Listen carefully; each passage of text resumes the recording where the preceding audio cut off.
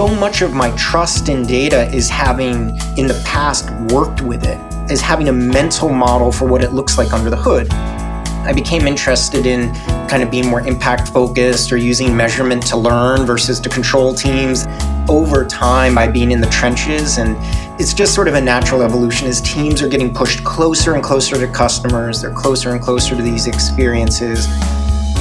Welcome to The Right Track, a podcast for people building data cultures.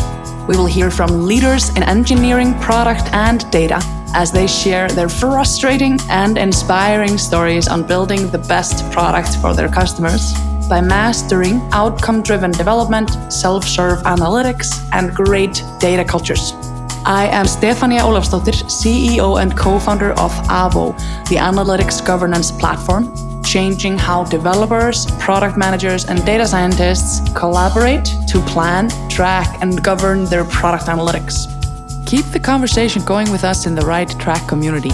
Join us on therighttrack.avo.app. The Right Track is brought to you by Heavybit, an accelerator and venture fund dedicated to helping startups take their developer products to market. For more information, visit heavybit.com. In this episode, I spoke with John Cutler. John is the head of product research and education at Amplitude. He has a background in product management, user experience research, and music. We spoke about how he works with teams all over the world to figure out what's getting in the way of product decision-making. Data culture and product culture go hand in hand. Listen in to hear his insights from the field. Thank you for joining me here today, John Cutler. I appreciate it. And I've been sort of secretly stalking your company, so I'm extremely excited to be chatting with you. I love it. Thank you. Likewise, obviously. So it's a mutual stalking. That's perfect. To kick things off, could you tell us a little bit about who you are, what you do, and how you got there? Sure. So my name is John Cutler. I work at a company called Amplitude. Amplitude focuses on product analytics, product intelligence. We're still sort of trying to figure out what to call it. And I head up our product education team. It's interesting because I report into our product organization. I report to Justin Bauer, who's the head of product. And I have a background in product management and UX research, not necessarily in education. But you could argue in one way or another for the last, 5-6 years, either through my writing or through workshops or different things. I obviously like teaching in some ways. So that's my role at the moment. We're growing our team. We're pretty small at the moment. I think we're going to grow to maybe 8 or 10 folks by the end of the year. And the mission of the team is to help people, achieve their Amplitude related goals, but also their career goals and their company's goals. So it's the super interesting thing about this space is that Amplitude's a great product, but if a company doesn't change anything or do anything or act or do whatever they want, it's like a tree falling in the forest. So some B2B products, it's like literally the product does it for you and you don't need to pay attention. But in analytics or using measurement in general, there's this interaction between the company and the product. So we take a pretty broad scope in what we do. It means we do workshops and I meet with product leaders all around the world, which is really fun. Before that, I was the product evangelist, although I wasn't very good at it because, I think the product sells itself. I love our product, but I would focus on the culture, the data culture, or the impact stuff. And I think that benefited the company, but they probably should hire someone who will promote Amplitude more.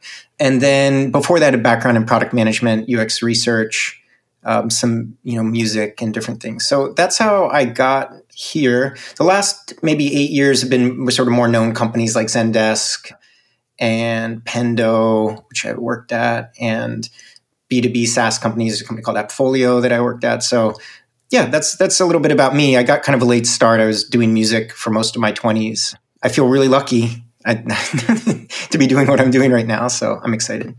Amazing. Thank you for sharing that context, John. I actually didn't know that you spent a lot of your early days in music. Yeah. I look forward to grabbing beer and hearing more about that one day.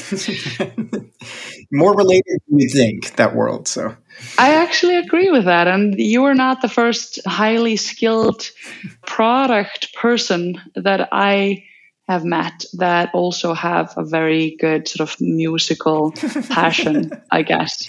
Just ask if they're a drummer, or you figure out what instrument they play, and then you'll learn a lot about them before when you invite them into your team. Okay. Anyway. There's a personality test there. I see. Every team needs a drummer, that type of thing. Anyway. Exactly. That foundation. I love that. Okay. So to sort of get things moving into some of the really exciting stuff I'm hoping to hear you talk about here today, I wanted to maybe trigger like a thought around, I've heard stories that your role was created at Amplitude because you were such a phenomenal product person and sort of inspiring to many. So ultimately, what the Amplitude team was trying to do is like, okay, this person needs to teach the world how to do product analytics. So that sparked me to think, you know a lot about building data culture and how to use data. So I just wanted to maybe trigger some thoughts there.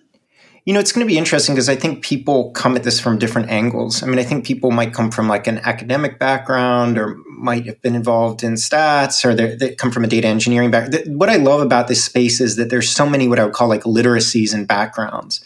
And my entry into this was purely from, I was that product manager sort of self-teaching all sorts of things. I was always like begging for the keys to the production databases. Like I was always that person.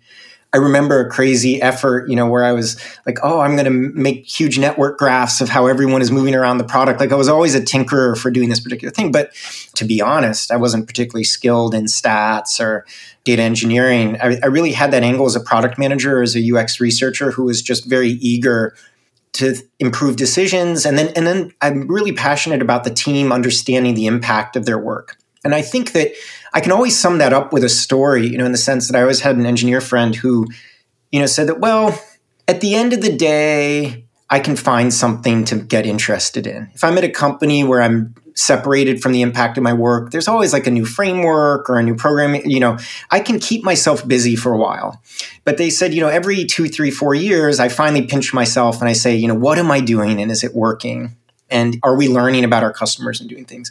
So that always stuck with me. I think, as this product manager kind of hacking away and doing these particular things and kind of getting better and better at this, that aspect of the team as a team of problem solvers, not like factory typers, like that always appealed to me. And so I think that it is interesting, though, even at Amplitude and in the Bay Area, there's certainly people who go to bed every night thinking about data, data or data driven or data, things like that. And I have to be honest, like I'm pretty utilitarian about it. I'm sort of like, well, what the hell are we doing here? Where do we need to reduce uncertainty? What's the why? Who's the human being on the other side? So yeah, I think that some people approach the data culture thing because they're like extremely passionate about building experimentation frameworks or doing other things. And I hate saying it. I think there's a lot, like for example, at Amplitude, I think the whole company is the product. It's like everything we're doing for people is the product. But I have this sort of product manager's mindset of things like Amplitude is the tools that we use. Like, why are we using these things? So anyway, I don't know if this relates to your question, but I think that I became interested in data culture and I became interested in this kind of being more impact focused or using measurement to learn versus to control teams, that like these sort of themes that run in my work.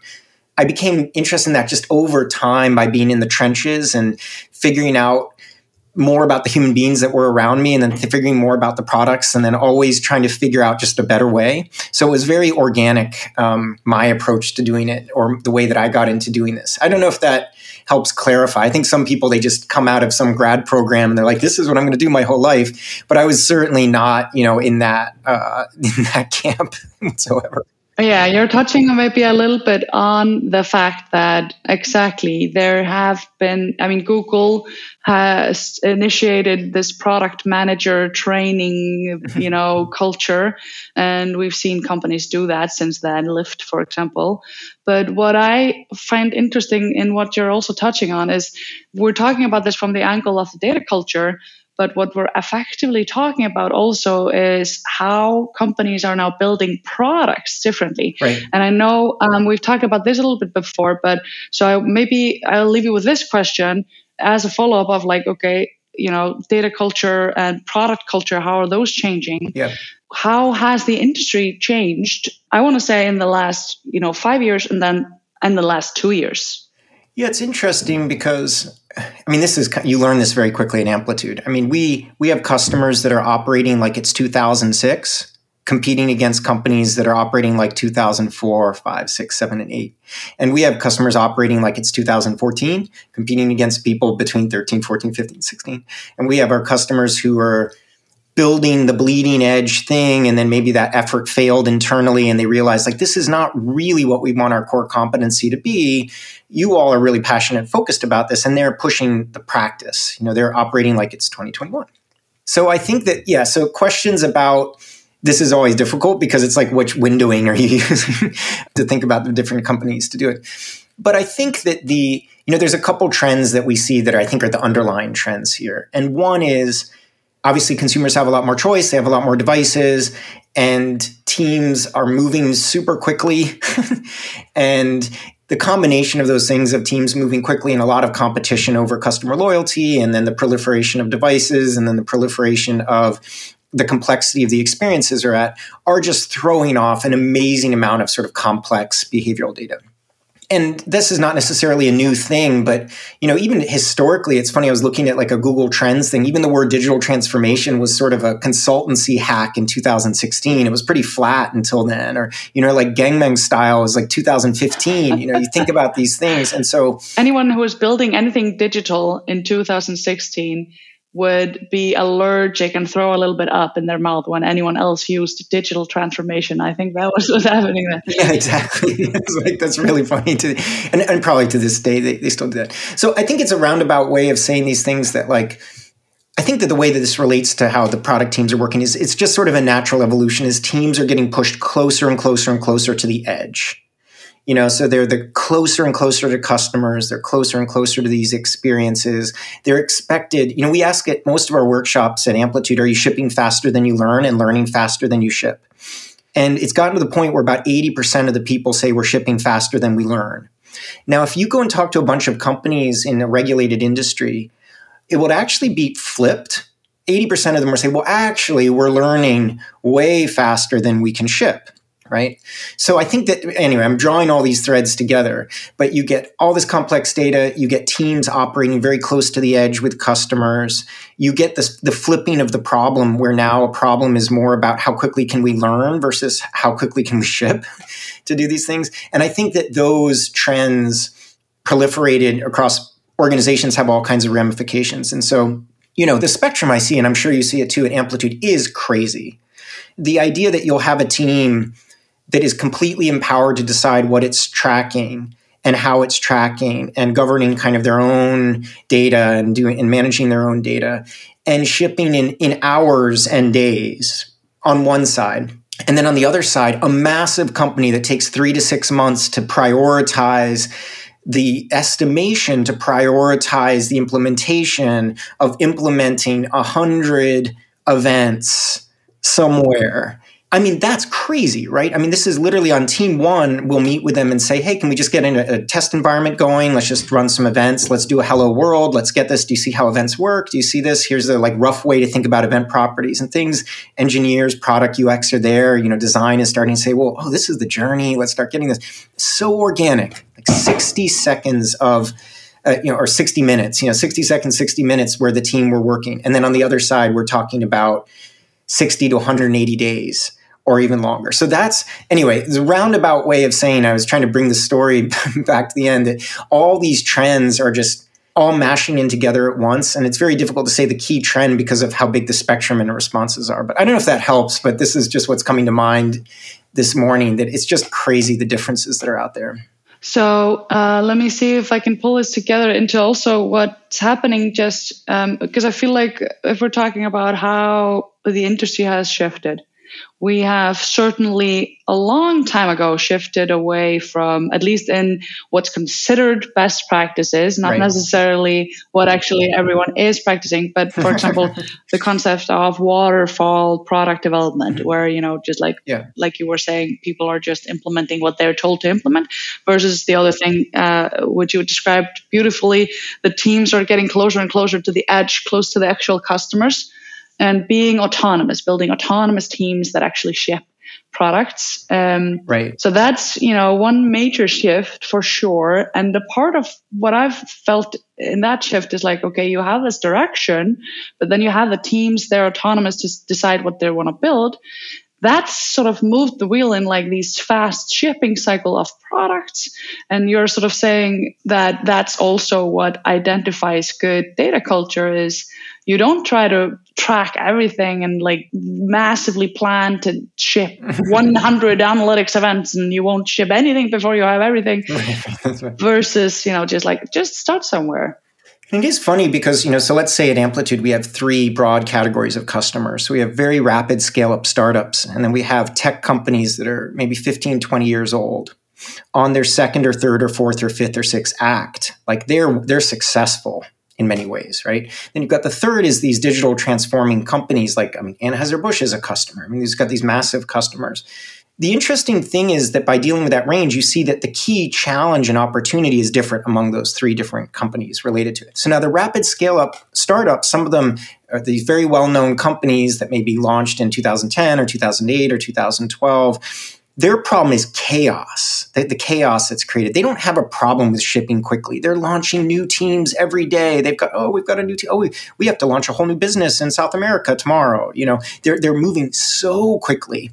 So their problem, and I know some folks who do data product management for those particular companies, it's like data discoverability. It's managing the chaos. It's managing the entropy. The experiences are changing so quickly that becomes the problem. Now, the funny thing is the ones that I have the most trouble with are the second category because they are stubborn. They believe that they're the best in the world. There's like a level of hubris because they've been successful at something. And they're a tech-first company, so it's not like they don't have skills. And so that second category, they're very stubborn in their ways. It's like, well, we're going to warehouse things this way. Oh, we could build that. That's, we've got this. We're a big company. Do these things. Now, interestingly, the third category, the digital transformers, let's be clear, there's so much inertia in those companies. Those are the ones that it takes 3 to 6 months to get things done. But at least at Amplitude, what's interesting is they're also the most passionate about getting it right. Even though that's more political and bureaucratic organizations, they are truly being disrupted. For them, it's do or die at the moment for them to flip the switch. And yeah, we can joke about digital transformation or we can joke about these things, but these are the companies where this is legitimate. This is the real world. They have to flip what they're doing.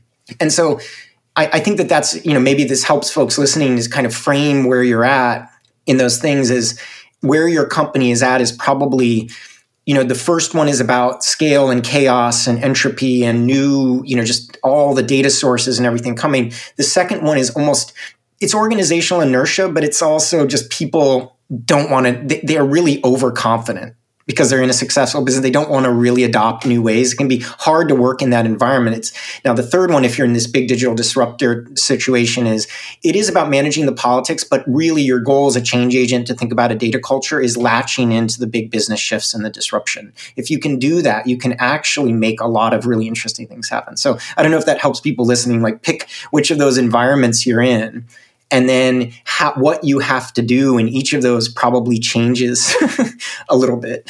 I love this classification that you've sort of allowed companies to self-identify with. Yeah. I'm sure then also within each of them, we have maturity levels, basically. Yeah. And then probably also within each of them, we have different types of data cultures. So I love that we have already cohorted the companies that we're analyzing data cultures for. But I would love to hear you maybe talk a little bit about what are the things that make the good data cultures at each one of those companies, and what are the things to look out for also? Yeah, I love that you point out. I'm a really big advocate of contextual maturity models or sort of nonlinear maturity models because I always joke that like every company will have a maturity model and every customer is a 2.5, and only if you buy that product can you be a 5. And they've got one customer who's a 5, and that's their story, right? Like, yeah, and if you come from science or whatever, the maturity models aren't even a model. They're literally a list of observable buckets that a couple of, most of them are not, there's no sort of like science or thought behind them. It's just like, well, what do we observe in a spectrum 1 through 5, and we'll string it out and then we'll bucket it, to do these things. The real question is, what is the underlying model? Like, what is the model of improvement contextually for those companies? So for example, I think that in that first example, the rapid scale up startup with a lot of chaos, and usually in those companies, there's no doubt about the power of data. And usually they don't suffer from having really smart people there. They're swimming with data scientists. Oh, we have to hire all the, those companies are much more likely to have hired the 15 data scientists who are sitting around in a room twiddling their thumbs being like, yeah, we're just cleaning up data all day. And when is the real world? And then the CEO is like, well, we've got to reinvent the industry. And it's like, oh, okay, I'll just do a model for that. And you never productionalize it. And it's just, so that's the kind of anti-pattern there. It's like people pop up, you don't even know who they are because it's going so fast. So the positive data culture in that is just a very thoughtful approach that accommodates the complexity and scaling of the businesses and really understands that it's always about trade-offs, right? Like that type of company, if they implement any type of highly controlled linear process around governance, the teams are just going to kick it to the side. That you're not going to impose a heavyweight process in that rapidly scaling environment. So when I see the companies that are doing well there, you see these very thoughtful leaders who understand that, nothing needs to be 100%. If things degrade by 10%, but we can still make good decisions, this is good. They're very thoughtful about how different platforms are emerging in their companies, but they realize in the beginning you don't overmanage those things. You have to let them, they're just very thoughtful that in a rapidly scaling environment, you have to use a very light touch. And then when it's important to make an important decision, you have to make it very quickly and very decisively because there's just so much chaos in doing it. And so I think as it relates to the data, let me give like a very, very specific example. You're much more likely in those environments to meet like a thoughtful analytics leader who says, my role is about scaling data literacy. And I have a partner on the data engineering team who's really passionate about, giving teams the tools they need to, I always use the as a service technique, which is what is it as a service? Are you data literacy as a service? Is this like ingestion patterns as a service? Is this roll your own ETL as a service? And so in those rapid scale up companies that are successful, you find these very sort of thoughtful leaders taking a systems approach that doesn't clamp down too much on the culture and that accommodates the growth of these particular things. I know that's pretty conceptual and hard to see, but it's almost all you can do in those environments. I think Maura from Patreon, Maura Church, is like a very good example of this because when we did a whole interview with her, but she has people who own things, like they'll own data quality to some extent, but the tactics used by the person who owns data quality are very systems thinking oriented. So, if the goal is to get some level of consistency or get some level of things, the person who owns it does not sit there and create a bottleneck for everyone. They actually think about the broad way of using tools and stuff to enable people. They own it. So I love that balance of like, there is clear ownership on the quality, but the tactics are not heavy-handed. Anyway, so that's an example. So the second one, like I said, are really, really tough because those companies are successful companies and they're almost a victim of their success. We could think of some of these tech companies that are just extremely good at a set of things. And, maybe a positive example of how hard this is if you think about Microsoft. Microsoft, even though there's this shift over to this thing, they really are the best in the world at quality feature factories for a lot of their software. And now they're embracing a more customer-centric type of thinking. And I think that that's an example in my work with Microsoft.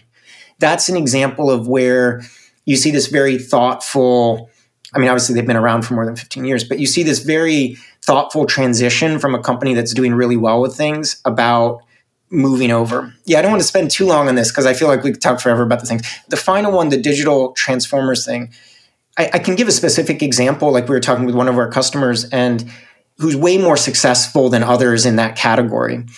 And it really is a lot about building a whole like mesh and framework of leaders across the organization to buy into the idea of a more sort of positive data culture and do it. So when I do, UX research with those teams, you find, they're pretty bureaucratic and political and things like that, but they've found a way to sort of successfully network all these leaders to be able to do it. But sometimes for those big digital transformers, it's the smallest win in the beginning. Mm-hmm. And I think that that's what people don't realize is that this massive company, this healthcare company or whatever, may have never had a team ship something and then have access to the data, for something that they shipped, that very moment that they were doing it. So for a lot of those big companies, the positive data cultures are the ones that start very small and then kind of grow organically in the middle of the thing. Long question. We can go any which way you want. Yeah, thank you so much. So I'm glad, first of all, I wanted to mention, I'm really glad that you mentioned Maura there. I agree. She is a fantastic, thoughtful data leader. Yeah. And I was going to ask you to mention some of your sort of favorite thoughtful data leaders that we should look towards. So I'm going to leave that question hanging until a bit later in the show. But also wanted to mention Maura will be on the show soon. So that's great. That's cool. And we can learn more about, I'll pick up some of the stuff that you are mentioning here and make sure she covers all of that stuff. But I wanted to maybe, you've talked about the traits of companies.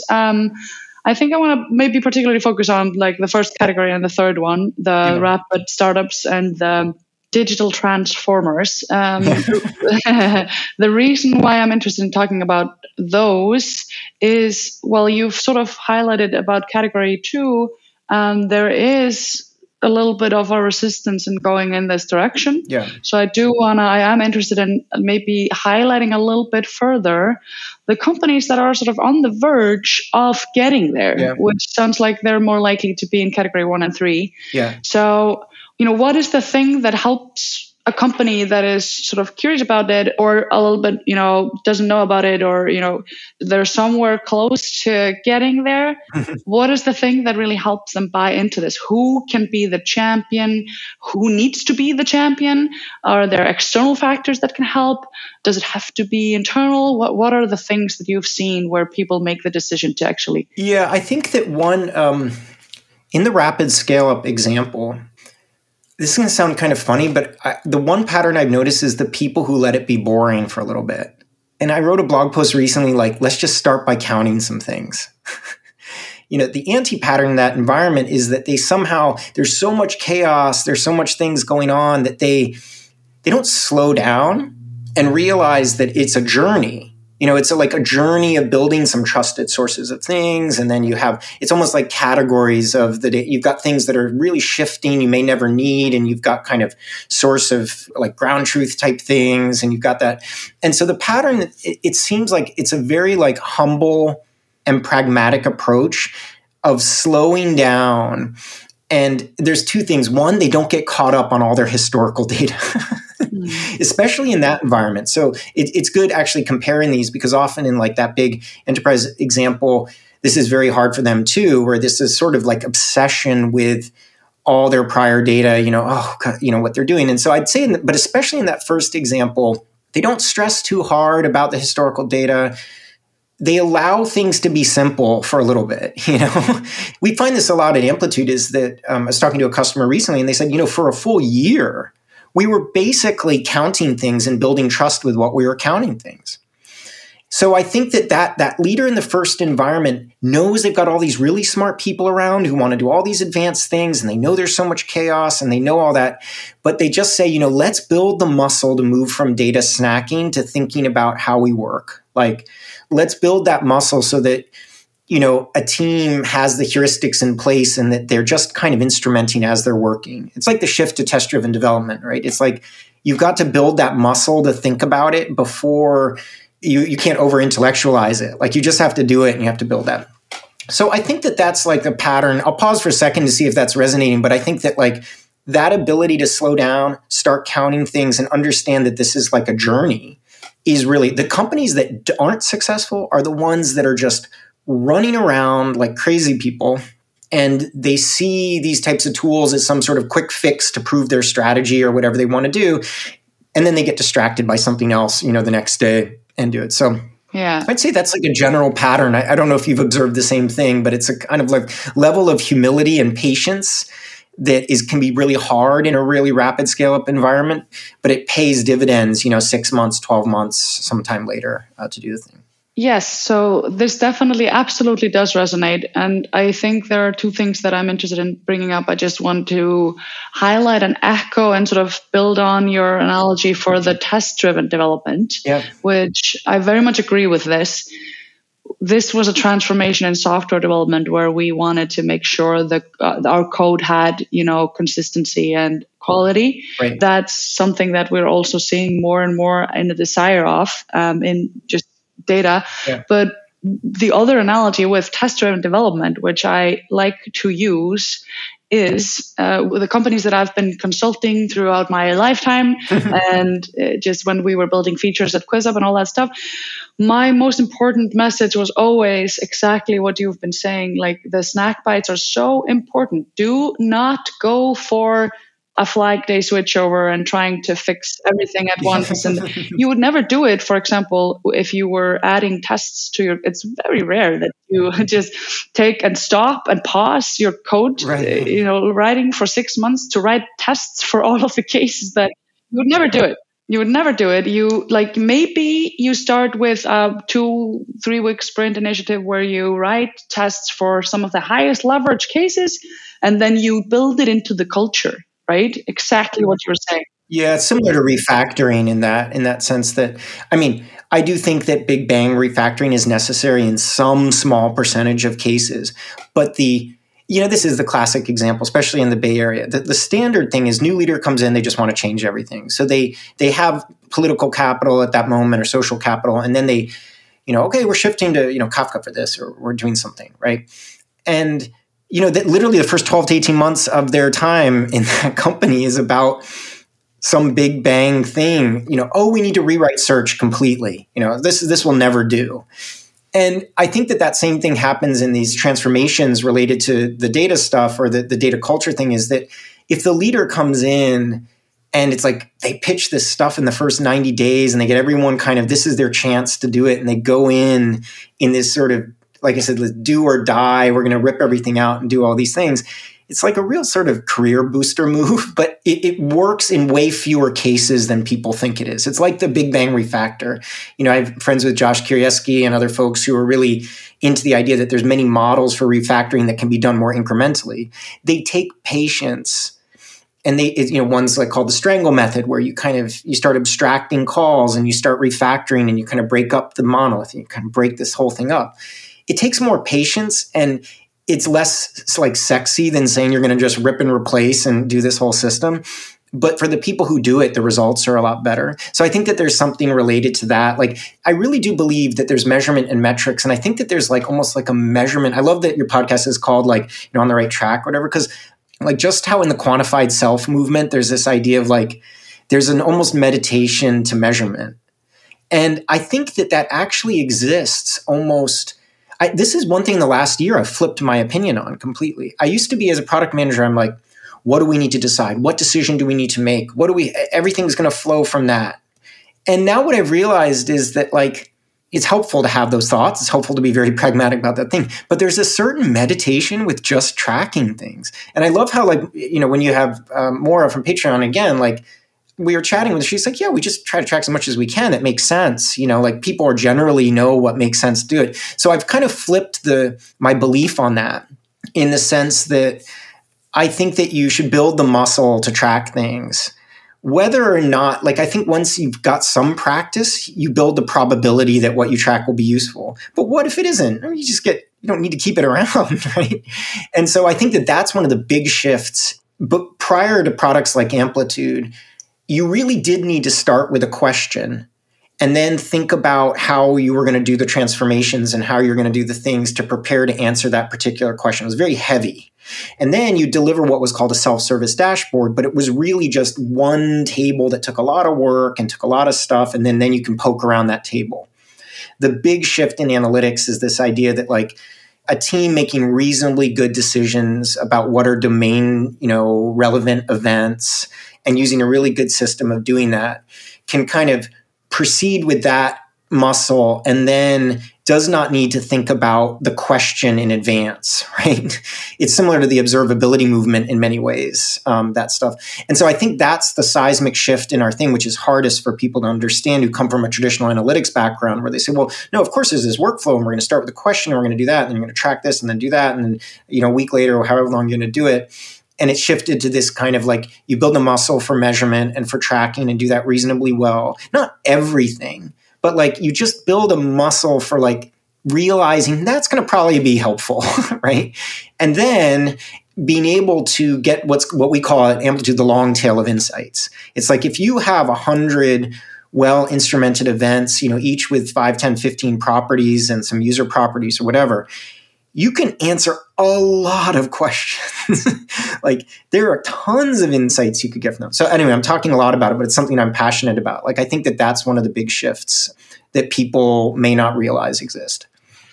I really appreciate you going in this direction. And I think it sort of touches on another thing that you were just talking about in the previous conversation about what do the teams need to do. And you're sort of effectively saying, like it's a little bit about starting small. Yeah. And I think I want to stitch that together with, okay, yes, I absolutely agree. It's so important to start small. Yeah. And there are multiple reasons for it. It is one of them is just like if you don't prioritize, what products you're going to build and start just doing all of them, you won't necessarily end up with the most important thing.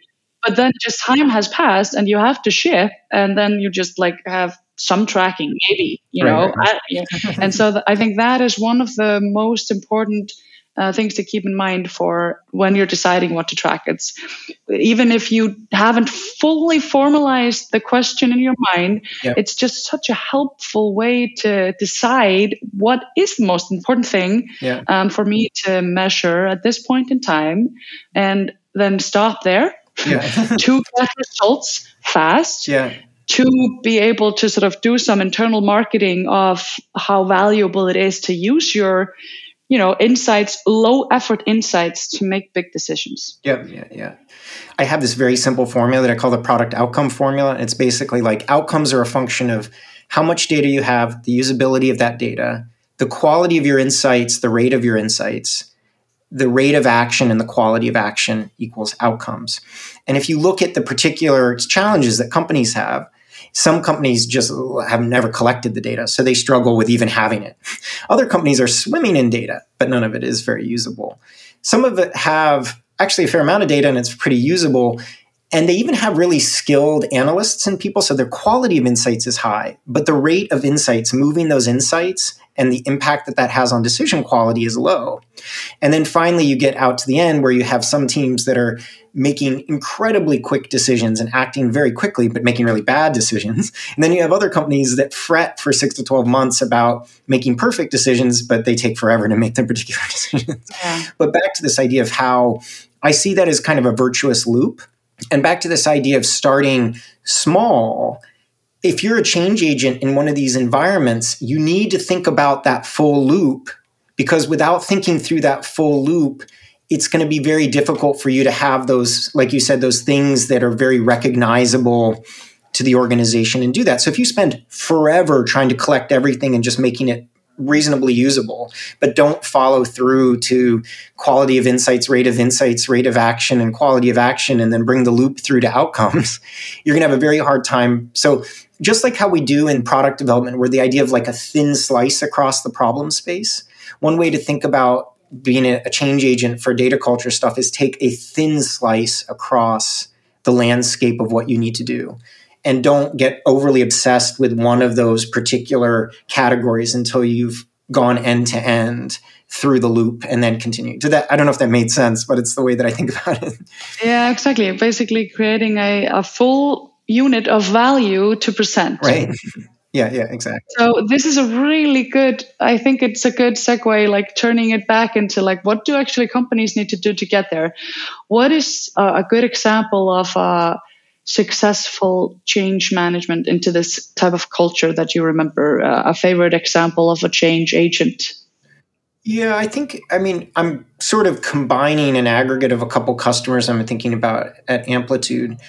But some of the best examples are what I've observed that the pattern was that they did is that they took a specific value stream in the company. Now, they didn't try to answer every question about that value stream, but they didn't try to solve everything for everything.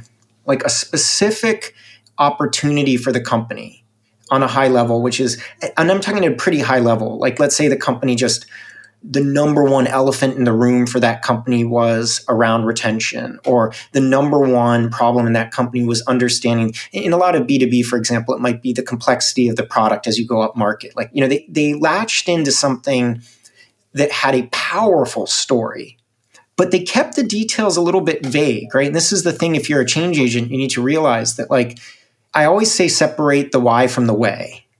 The way will change, but the why is really, really, really, really important to do these things. So the first thing is they found that powerful narrative that really made sense for the particular company. So maybe the narrative would be something like, we are being disrupted by other ways of delivering media, and like monetization in this new framework is our number one challenge for the company. Or even sometimes way, way smaller. What I noticed, it's not about solving the biggest problem for the company, but it's just something that you can tell a story around. So that becomes your why. So they had a why. And then the second thing is, I think that one thing they did really well is create the expectation around the journey well internally. So they didn't go in guns blazing, about everything and anything that it's going to do.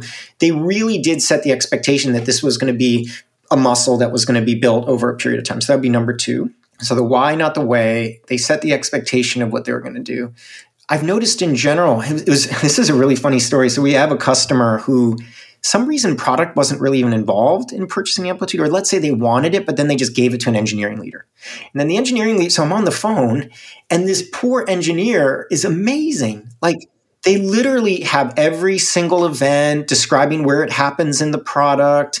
Then they give a link to a dashboard in Amplitude. They gave sample questions you could answer with it.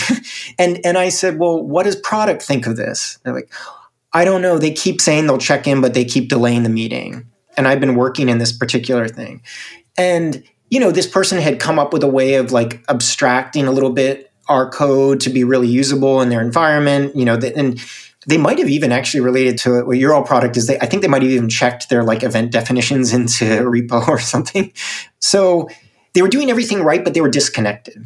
So the number one thing you can do is to create, and this is the pattern we see at Amplitude, is that cross-functional sponsor group with a kind of like a passionate person from design, from engineering, from product management. And if it's not a traditional digital product company where there's like GMs or it's like other business things, like that group of 4 or 5 people, they just beat the drum. It's like that group of people. I was on one of these meetings yesterday, and it's the same 5 people who have met every 2 weeks for the last year.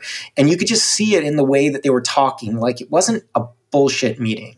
It was really about like, where are we at right now? What's the one little thing that we need to move? They treated it like almost like a team treats a retrospective, and they're prioritizing new experiments to do it. So I think that's, those are the things that you can do. The technical details, the technical details are important, but if you can build, you can start like that why, not the way, if you can set the expectations of the journey, and then you can get that crew together so you're not operating like this company where the engineers and product were working in completely different worlds. And then you can I think it's about setting the expectation for them, like, hey, we will be meeting for a year every 2 weeks. Mm-hmm. And in their headspace doing that. So, and related to governance and like what they track and do those things, I think that the pattern I've seen is basically this. I'll use the example, actually, this seems unrelated, but there's a company that I know that wanted to do a redesign for their company. And they had a choice. They could stop everything and then hire consultants and then try to redesign their whole product. What they went with is they created like 2 research librarians in the company. And they basically said that, like, if you have research about design, submit it to the library. If you submit research, you can take research out. And from the top of the company, they said, we will have our product redesigned in 2 years. Like, we're going to do it incrementally. You think it's crazy, but over time, we're going to organically get to these things. So I think I mentioned that story because that idea of like being a really savvy process designer or work designer, when you come up with your methods of governance, to think about like, you could argue that scaling is fundamentally a question of what must remain the same and how much you are willing to spend to keep it the same. A lot of companies fail because they think everything needs to remain the same and they lose all their money trying to keep it the same instead of the thing.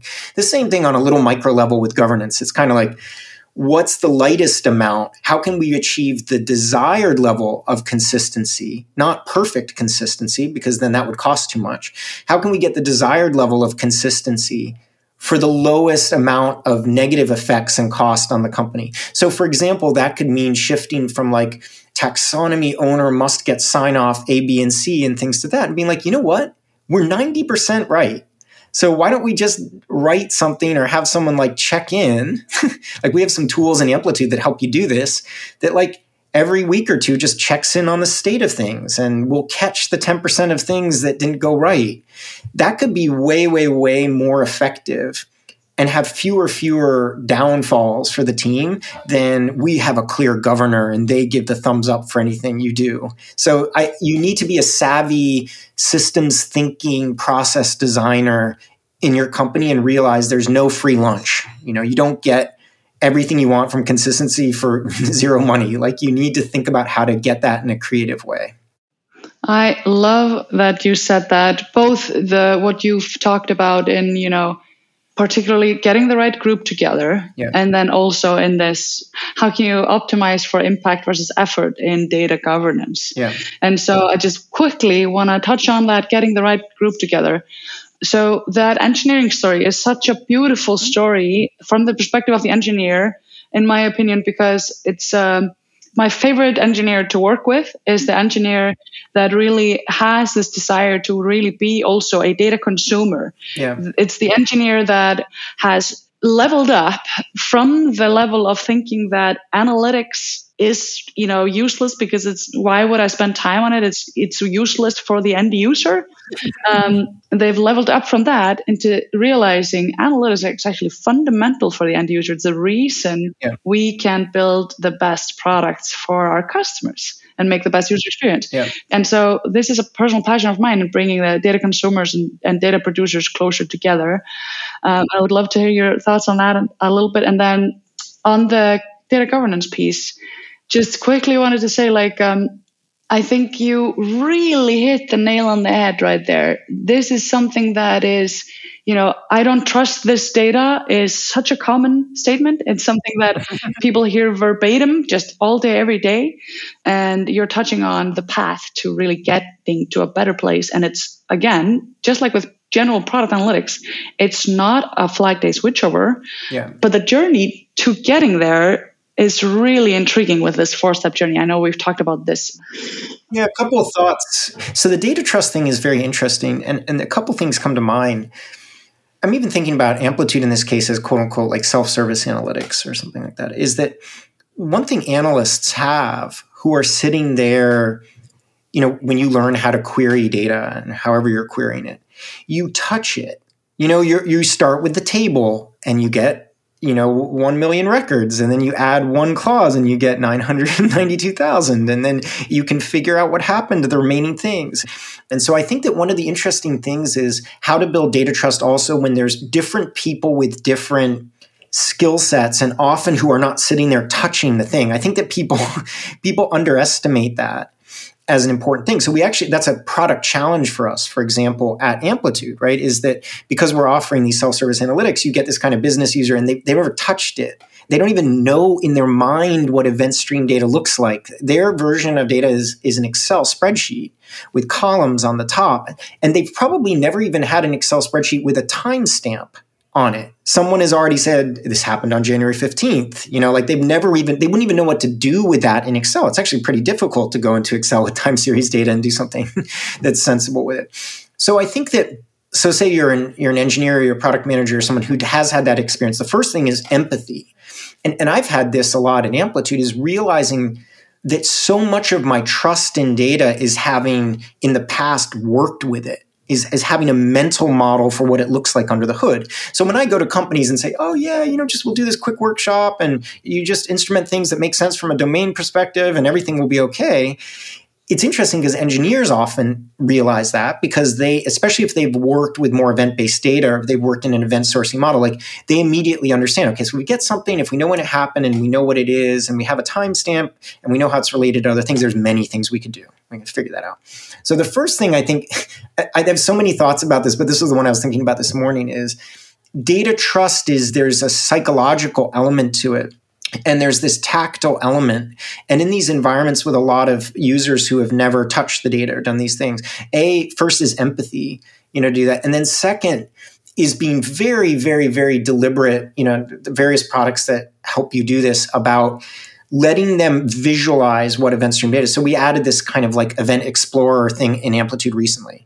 And the pickup has been really amazing. And so you basically like single out your user and then you use your product and you see the stream of events. And one of the interesting things is the number one value of that in my mind is trust. Like people understand that if a human being does this in the app, the human being did this in the app, it sends this payload of things and here's what the payload looks like and it does these things. So that would be one suggestion in your environment if you're one of these leaders to build that big data trust thing. You asked, like, there was a couple questions brought into one, but the one around the data trust thing is important. I think also the other tip I have for the data trust thing is acknowledging that we don't need to trust all data equally. And so part of the problem is this environment where you're not coaching the external folks, you're not coaching the other members of the team to realize that there's different classes of things. Like it's okay to be in an environment where you have some, 40% of this stuff, you're just kind of dumping it somewhere and it's more exploratory and you're figuring it out. And then you shift it into being. So one thing you can do is that we see a lot in our customers is some customers really working hard to bless a series of events once they've cross some threshold of trust internally, and then that helps other people. So then they teach the other people who are using the product that like, we've given this a second thought, we've done this. And the final one is related to the first a little bit, is empowering people to explore the data themselves, which is kind of related to what I said about, running the Event Explorer. So I don't know, there's a lot around data trust. Did any of that help? But like those are the more sort of like tactical things that I've noticed around data trust, that it's easy to be like, they don't trust it. We haven't trusted our data forever. But the hacks you see successful companies do, it's all sorts of cool experiments like that, like running different classes of data, teaching people how to explore the data themselves, letting them actually see what payloads of data look like, doing sample charts that start broad and then allow people to go successively down all the way to some other number. So those are a variety of techniques, I think. Thank you for sharing those. Those are actually really good tactical advice. I mean it. And I think one of the things that I've also enjoyed doing with my team personally is having data digging sessions with some missions. Yeah.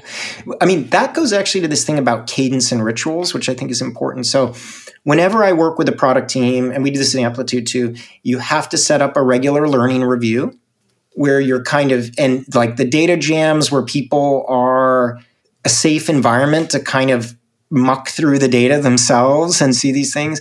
You also see, this is an example actually. So, Amplitude has different integrations, but some people, we have a query product, which does actually let you query the data. But what we found is that there's advanced users of that feature, but then people like set up little workshops to sort of for their team and be like, have you ever wondered what goes on underneath the hood? And these are like experienced, analysts or data engineers or whatever set up these sessions. And then they like teach people the lightest amount of querying. So they can see like, this is actually a table of data. Like you can look at this stuff underneath the hood. But yeah, the learning reviews and data jams. And I do this activity a lot. I was just actually coaching someone from one of our customers to do that is instead of the analyst kind of going to the kickoff with the business and sitting in the corner and taking notes, I coached the analyst to do an activity with the folks there that was more around like journey mapping or event storming or kind of question elicitation. So another way that you can kind of build that trust as well is to get the people who are a little bit more experienced in a more facilitatory role and then like bring people along with that process. Because if you attend one of those kickoffs and the analyst doesn't say anything, and then 5 weeks later, they give you this dashboard and you've not been a part of it. But if the analyst comes and facilitates an activity with the group, like another method is design a dashboard. Like you use markers and say like, what will the mission dashboard look like for this? And you've got these, business users just drawing with marker or whatever. But then if you can go from that to, okay, well, here's the events that are going to sit underneath that they were part of it versus just the analyst sitting at the side and the engineer sitting at the side, and then they go into a whole other meeting and be like, I think we're going to need to track these 12 events and to do these things. So I don't know. Those are some ideas.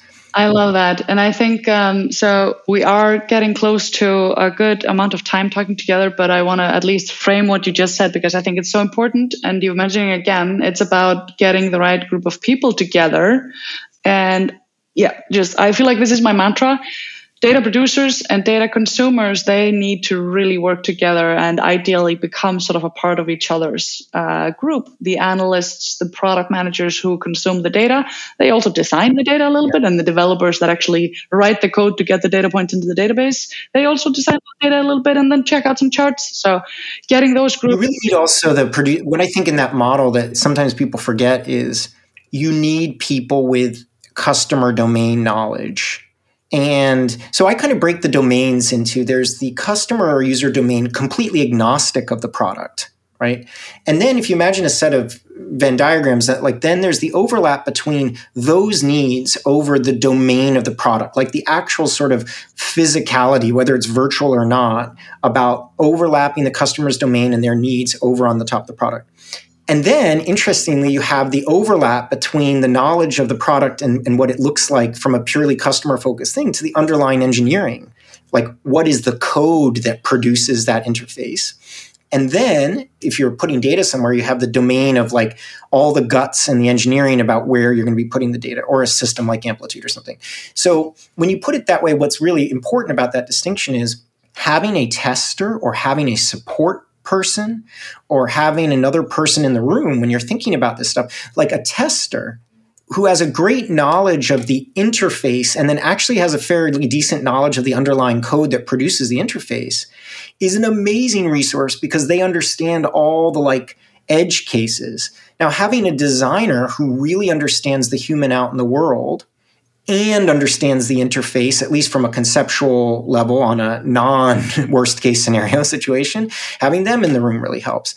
And then we found this at Zendesk a lot too. You have a data scientist who's involved in search. I really try to make an effort to try to get them in the room when we are kicking off a new effort to listen to the customer interviews, because a data scientist who has no exposure to the domain of the customer and the user will not be able to make good decisions about what they need to do. I think my point is it's even more nuanced than, we need an engineer, and we need a designer, and we need a product manager in the thing. It's less about their titles and more about their awareness of those different domains, from pure product agnosticity to the overlap of product needs over interface, to the overlap of interface over the code that produces the interface, and then the overlap in the end of where the data gets put. So it's almost like you need 5 hats in the room or something. And so I don't know if that helps people, but try to get those. Hell, just invite a customer too. Why do a kickoff? They've got this thing. So that helps you ground your events in the customer domain. The biggest error that I see is that, it's like instrumenting code paths, and you don't really, and to actually to that point is, they're measuring code execution. They're not measuring the interaction of the human domain across the product. So if you were to show a list of those events to a human being who uses their product, they would say, I don't click on nav button 3. What the hell is nav button 3? I'm trying to go and see your careers page or something. I'm viewing careers. And of course, nav button 3 is a sham anyway, because on a responsive layout, nav button 3 goes to be nav button 4 and disappears, right? So that's why you need all these hats. You need all these hats around, and then it becomes a more creative human activity, not necessarily a specification type activity once you get everyone there. I love this. This is so good. I love that you summarized and highlighted that it's not about titles, it's about your sort of bringing in all of the different knowledge areas into the room to design the best data. This has been absolutely fantastic, John. I feel like I want this to be chapter 1 out of, maybe 80 or something. Cool. Yeah, we can do it again, or do some other type of event, or dig into one of the topics more would be really fun. Absolutely. I really appreciate you coming and sharing your knowledge with hopefully some people out there that are trying to get closer to having, insightful data culture that is enabling them to build better experiences for their customers. On that note, what do you want to leave people with? I think really, I would leave the two things. We really discussed a lot about being a change agent, like all the different things, and give some models for how you might need to change orgs in a little differently in those organizations. But I think that type of thinking that we ended with thinking about the domain of the humans out in the world and trying to make that a part of what you're doing is probably a topic I'd love to explore with other folks. Yeah, I'm basically, it's a request, like that's what I really think is the important missing link in a lot of these, even when you have, very skilled people, et cetera, to do it. So yeah, I mean, I'd leave people with that question is like, how are you going to bring the various literacies and bits of domain knowledge into those things? And I think once you take care of that, it actually solves a lot of the problems that we have with data trust and other things you're doing.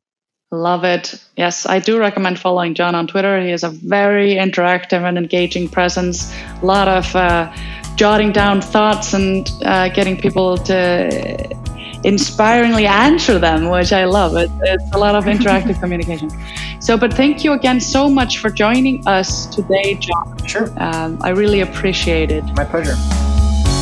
Thanks for listening to The Right Track. If you enjoyed this episode, be sure to subscribe to Apple Podcasts, Spotify, or your favorite podcast platform. Keep the conversation going with us in the Right Track community. Join us on therighttrack.avo.app. You can learn more about Avo at avo.app, and please follow us on LinkedIn and Twitter via Avo HQ.